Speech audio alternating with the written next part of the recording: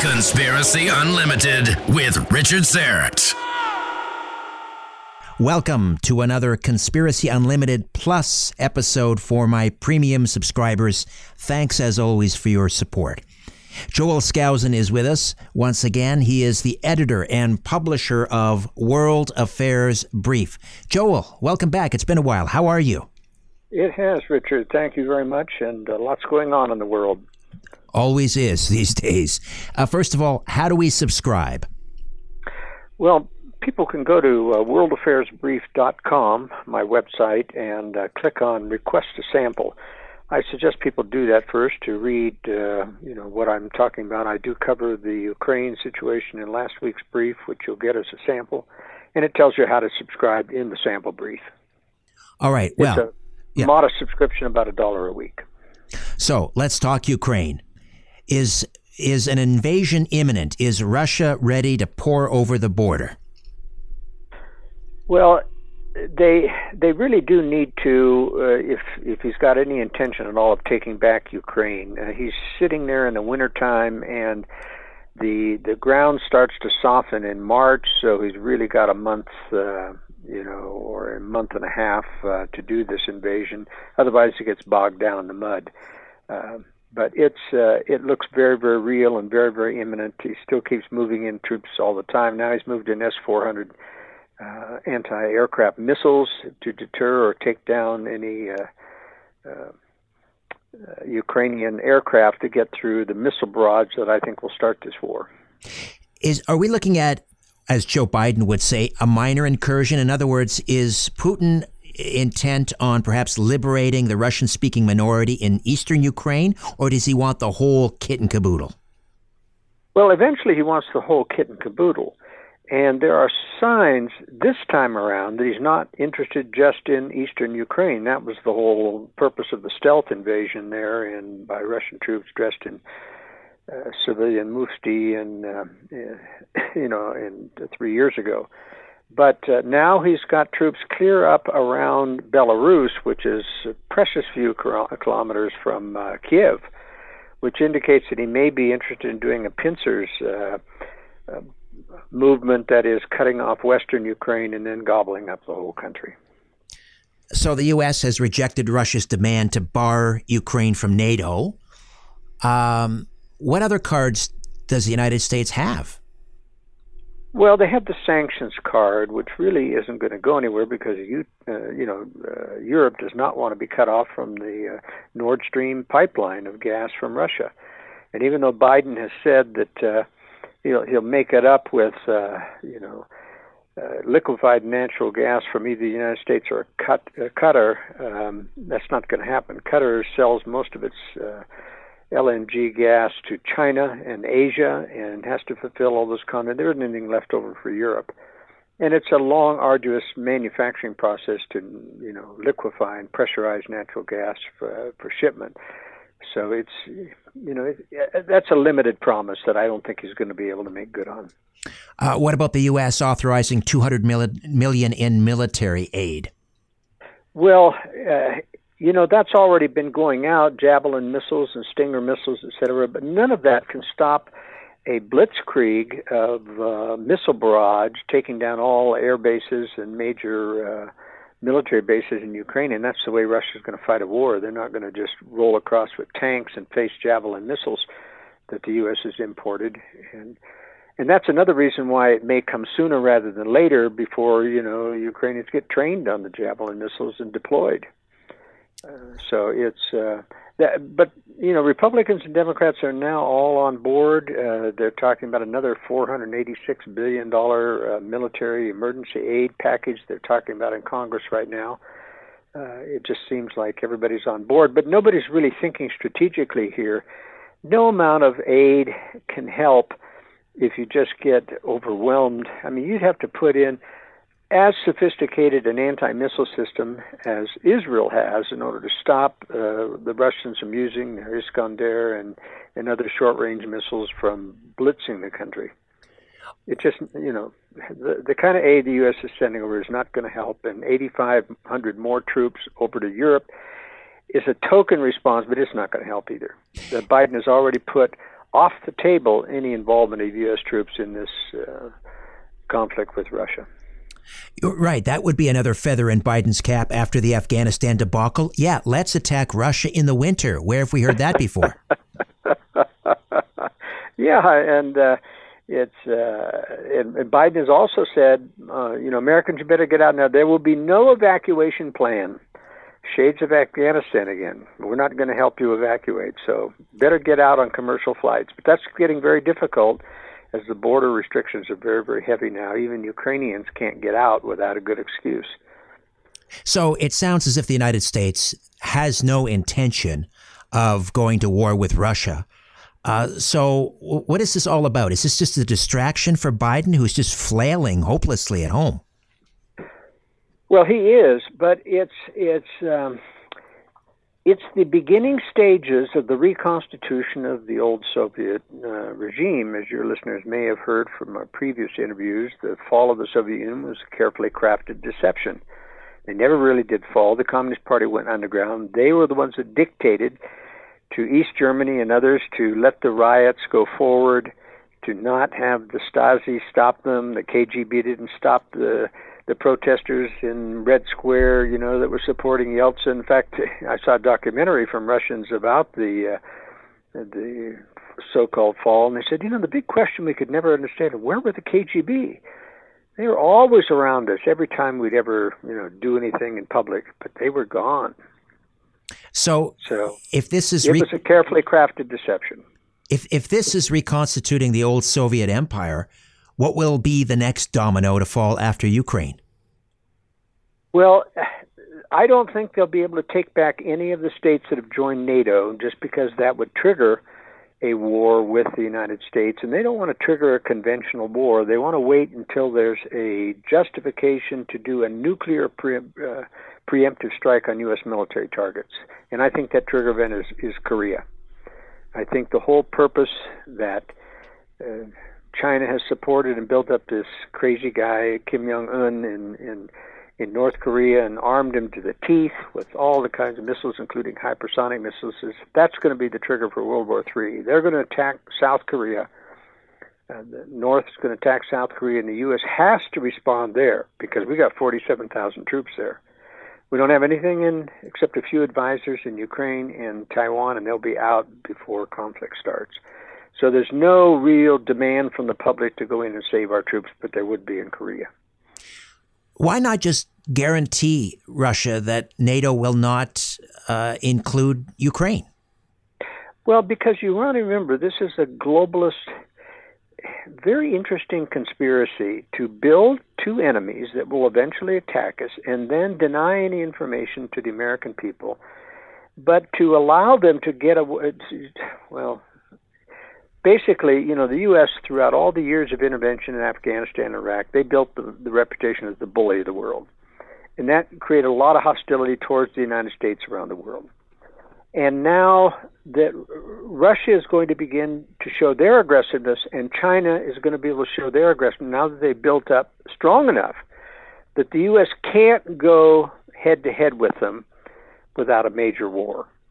And So basically, they have to wait till Russia and China attack us. They can't start it themselves, and they don't want to start it themselves. They want to appear to be the victims when Russia and China attack the U.S. Military and try to blackmail the West into submission.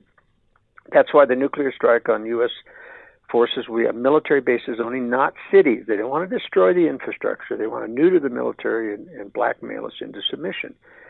And, the globalists are going to want to say, oh, we didn't know about this. Of course they've known about it. They've been building these two enemies and letting them steal technology and giving them technology for decades and decades. They want this war because that's the only way you get Americans into a militarized global government is a war in which we get decapitated, that is our military, so that we feel defenseless. What better excuse for the globalists to come out of their bunkers? And they're not telling Americans to defend for war, but they've got their own bunkers, and then say, our only choice now is to join together with other Western nations in a militarized global government. And it'll work. You thought 9/11 was effective? You thought COVID-19 was effective at getting people herded into control mechanisms? wait till there's a nuclear attack with an EMP strike that takes down the grid. Oh, dear. You're also warning of another missile threat in Latin America, a repeat of the missiles of October going back to 1962. Tell me about it. Well, it's interesting that it's Russia that is putting out this propaganda through RT, et cetera, about a secret shipment of cargo on ships. Well, who knows whether it's secret or not. We never inspect ships that go to Venezuela or Cuba anymore after the Cuban Missile Crisis. But it's only reasonable that Russia would, in fact, want to install medium-range missiles again in Latin America if they're going to do a preemptive strike on U.S. militaries. And certainly Venezuela and Cuba would be willing to host that. Now, to be honest, we never did inspect Cuba to see if those missiles were taken out. The ships that left them had tarpaulins over everything, so even our surveillance planes couldn't tell if the missiles were actually taken out. And remember, in the Intermediate Nuclear Forces Treaty of Europe, the Russians never did take their missiles out of Bulgaria and Romania. They were still there after the phony fall of the Soviet Union, proving that they had cheated on the treaty, even though we destroyed all of our Pershing missiles. Joel Skousen, editor and publisher of World Affairs Brief. Once again, Joel, how do we subscribe? You go to worldaffairsbrief.com and click on Request a Sample, and it explains to people how to do that. Getting back to a Russian nuclear threat, there's a third story, and this one involves a Russian missile sub surfacing off the U.S. coast. Tell me about that. Well, the United States tracks, the Russians say, and the media says that you can't track these submarines, but the U.S. has really high-tech satellite technology that can track even the slight ripple in the ocean that, tracks a missile submarine around. And these Borei-class missiles are huge. I mean, submarines are huge. They're about twice as big as a normal submarine. It was for basically show of force propaganda. Surface out there over the Atlantic coast and make your presence shown and kind of give a veiled threat that we can nuke your nation. Now, the media was putting out all kinds of hype that there's enough missiles on there to destroy the entire United States infrastructure. And that's just absolutely not true.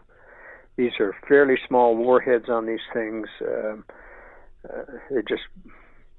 they're for area weapons, and the Russians don't intend to use them against cities. They want military targets, most of which require ground burst weapons, like all your missile fields, etc. And so the submarines are not useful for that.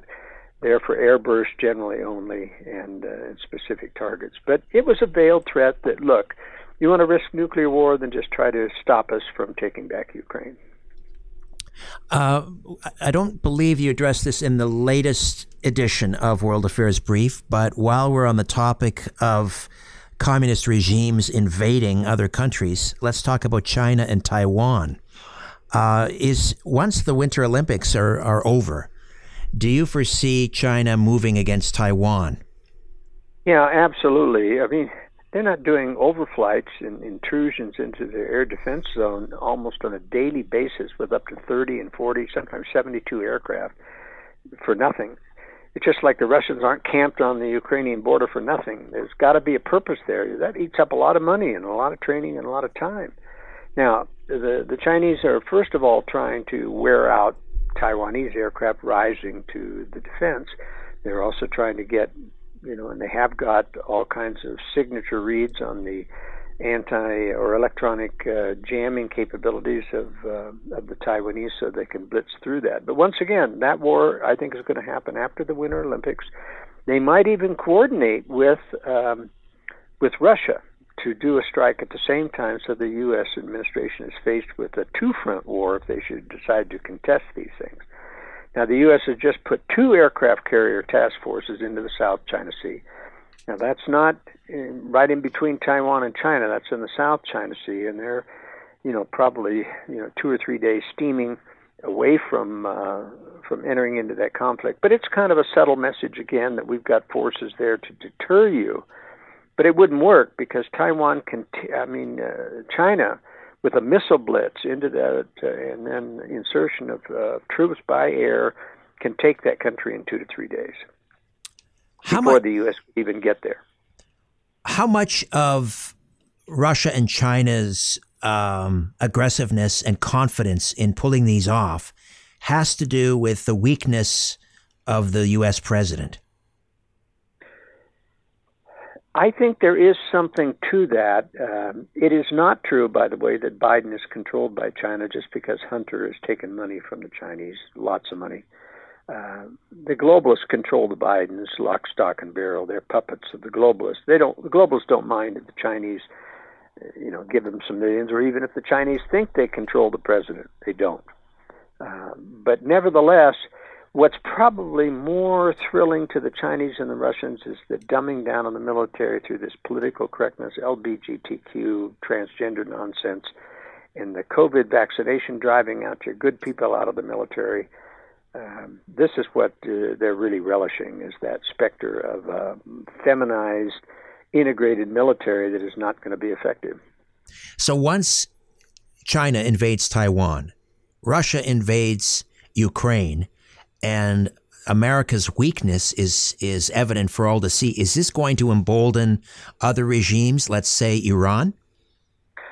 I don't think so. Iran's main enemy is going to be Israel, and Israel is probably going to start this war with an attack on, the Iranian reactors.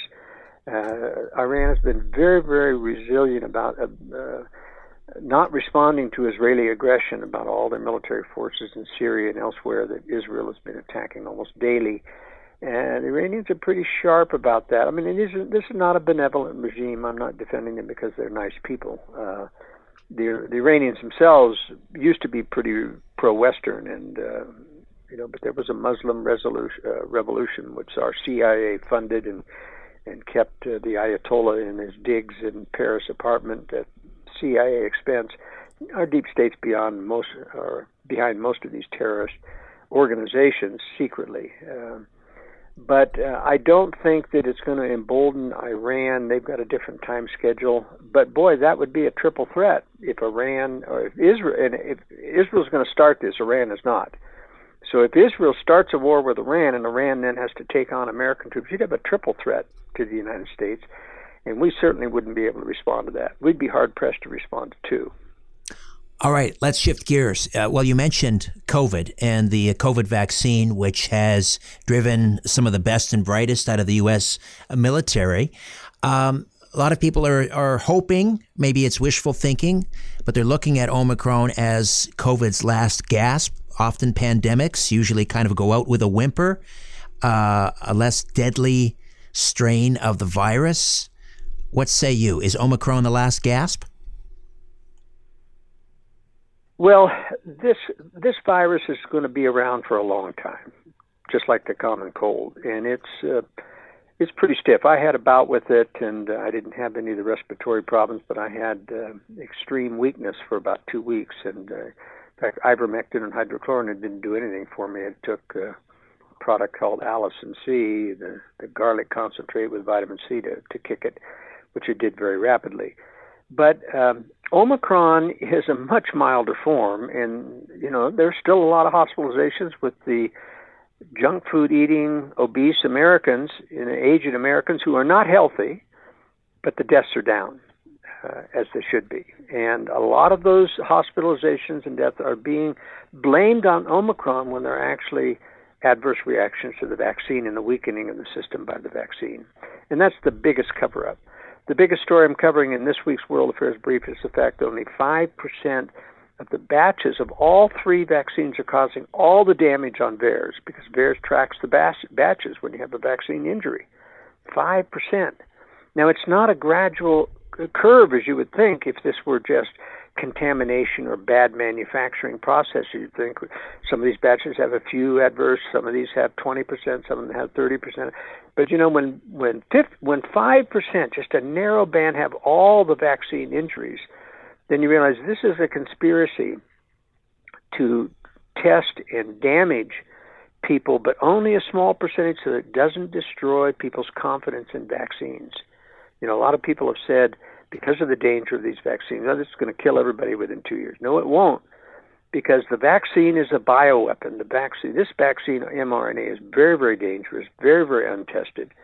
And, even the inventor of the technology, or one of the co-inventors, Robert Malone, got it, and he's against it now. He almost died from it. And it was a very, very tough go. So why contaminate certain batches and not others? What's the game here? First of all, there's what is the website? It's howbadismybatch.com or something like that. They've been tracking where those bad batches were sent, and most of them went to red states, by the way, which indicates a conspiratorial view to specifically damage. But clearly the only reason you want to do 5% is because if you did a widespread, it would destroy people's confidence in vaccines. Now, being only 5%, the establishment can deny that there's any variation or there's any causation with the VAERS data, which is underreported by 1 to 10%, and the vaccine image rate. And there's still nobody's investigated. The CDC doesn't want any autopsies done. They don't want any investigation correlating and investigating vaccine where these spike proteins are showing up in the myocarditis epidemic and the neurological diseases that are, damage and the damage to organs that are happening with this vaccine. But you can see by keeping it to 5%, to a small percentage, they keep the general public from buying into the Kool-Aid about this being safe and effective. So many people are celebrating the Supreme Court striking down the OSHA mandate, the OSHA mandate on Biden's mandate for employers who employ 100 or more people. You have a sort of a different take on that. Yeah, they didn't actually strike it down. They simply reinstated the injunction while the court, the 6th district, goes through and decides on the merits.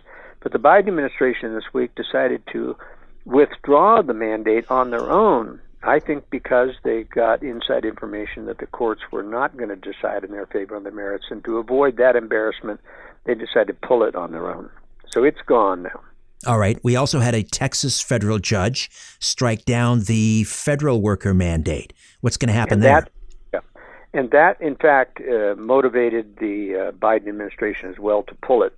So now all those court cases are moot, and they go away. And so the Biden administration evades a major court disaster. So we have increasingly more and more countries, Denmark, the Netherlands, the United Kingdom, dropping virtually all of their COVID restrictions and mandates. Is this thing starting? Not all of them, but most of them, right? Right. Is this thing finally starting to unwind, or? No. Here's what's happening. The politicians are reading the tea leaves and seeing that people are just fed up with these restrictions. And they're not withdrawing the vaccine mandates. That's where the real bioweapon is now. It's pushing the vaccine. Never before have we seen such a demand that everybody take this vaccine. Dr. Fauci is now saying 4-year-olds need to take this. And that's criminal. They're not even susceptible to this COVID. And so that seems to be the major battle, and they're giving up on the unpopularity of the mask and the social distancing and the other types of lesser things, but they're not giving up on the vaccine mandate stuff. The push to vaccinate everyone, they want 100% vaccination. I have a theory. It's not just mine. I mean, I've heard it elsewhere, and that is they want to eliminate the control group. Does that make sense? Well, yeah, they've been doing that for years, though. They claim they have a control group, but then they vaccinate them after a couple of months, and they eliminate the control group, or they don't give them an actual placebo of saline solution. They give them another vaccine so that they all have some side effects, so it doesn't highlight the damage effects of the test vaccine. So that's been going on for a long time. So in other words, in 5, 10, 15, 20 years from now, when all the chickens come home to roost and we see people with autoimmune diseases and so forth, they can't blame it on the vaccine because They won't have a population to compare it to. Although in the United States, an accurate poll came out, and 31% of the people are not taking the vaccine. That's a big percentage. So that's why they're pushing so hard, and why they're getting all these woke corporations to demand the vaccine, even though the Biden administration is going away. Most of the corporations are still doubling down on this, as well as state governments. And the Biden administration has invited that. But still, athletes are keeling over, soccer players especially, having a tough time with myocarditis with this vaccine. Joel Skousen, editor and publisher of World Affairs Brief, worldaffairsbrief.com. Have you been following the big Freedom Convoy happening up here in Canada? Yes, and Canada's saying they're not going to back down on the vaccine mandate for truckers. But I had thought and covered in the World Affairs Brief that they did back down temporarily when the truckers said they were going to strike. Well, but I guess that wasn't true. They did kind of an about face. First of all, the information was leaked out that I guess Transport Canada had backed down. And then within 48 hours, they reversed that again. There was a great deal of confusion. The announcement was rolled out in total chaos. And the federal government claimed it was simply a miscommunication. So I'm not sure if they were playing chicken or what was going on there. Yeah. So, but obviously, this shows you how. I mean, Canada is a real test case as well as Australia. I mean, these leaders are rabid about pushing this vaccine, even much more so in the United States. It's incredible what Australia's been doing. You followed the Novak Djokovic tennis star case in Australia. I mean, it's just incredible how they look bad in the world about giving him a visa and then revoking it and putting him in, hotel confinement that was very, very substandard, and just trying to make an example, and then deporting him, which will keep him from ever coming back to Australia. And then the other tennis tournaments are following suit and requiring the vaccine, so he has nowhere to go now except retire. I mean, this is really a global conspiracy. It is. Here in Canada, we have a travel ban.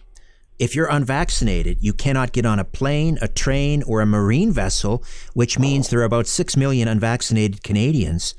It'll be more once they mandate you must have the booster, and more Canadians decide they've had enough. They're not getting the third shot. So right now, 6 million plus Canadians are virtual prisoners in their own country. They can't leave. Yeah, it's just, as I say, it's a very clear conspiracy. I mean, this is just, the virus is really winding down. As virologists, the good ones have all said, viruses always continue to mutate. They may get a little more transmissible, but they always get less dangerous. They never mutate to more dangerous. And that's what we're seeing in Omicron. It's just, a non-event for most people, except for the older and the people who succumb to pneumonia and other things during the wintertime. They're having a tough time in hospitalization, but they're all coming out of it generally. Very few people are dying. And nobody dying exclusively of Omicron. Nobody. Right. Well, they finally, the CDC admitted that something like 75% of COVID deaths had a minimum of 4 serious comorbidities, which echoes something that the Italian version of the CDC said almost 2 years ago. They were reporting very early on, something like 90% of their population that was dying from COVID were dying with COVID and many, many underlying comorbidities. Yeah, and that's been the general statistic. Only about 10% died of COVID exclusively, and they were still unhealthy. They didn't have, but they were overweight. They didn't ever exercise. They were sedentary, and Italians are famous for that. But it's really interesting in Italy that in February 2020 they were having this major flu epidemic, and suddenly there were no more flus reported. It just all turned into COVID, or they claimed that they were COVID. But that's because of the PCR test. The PCR test can't determine the difference between COVID and the flu, so naturally they could label everything COVID after they started using that terrible bogus PCR test. And they're still using it, even though CDC has withdrawn authorization for it. Well, that's being used, right? Because that's their one element or their weapon to drive fear is to drive the case numbers. It's the cases, and I don't care about cases. Let's talk about real people who are sick, and whether or not they're got comorbidities or whether or not they're healthy and getting sick. And the healthy and getting sick are very rare, and they're all recovering. Joel, once again, how do we subscribe to World Affairs Brief? Well, the World Affairs Brief costs $48 a year, and people can get a free sample copy by going to worldaffairsbrief.com, clicking on Request a Sample, and you'll get the current brief. Joel, always... And it tells you how to subscribe. Joel, always a pleasure. Thank you so much for this. You're welcome, Richard. Bye now. Bye-bye. A new Conspiracy Unlimited with Richard Syrett drops every Monday, Wednesday, and Friday at conspiracyunlimitedpodcast.com. Blow your mind. That is all for now. Oh, and remember to share and give a 5-star review because we have huge egos and need love. We're like cats. We need constant petting.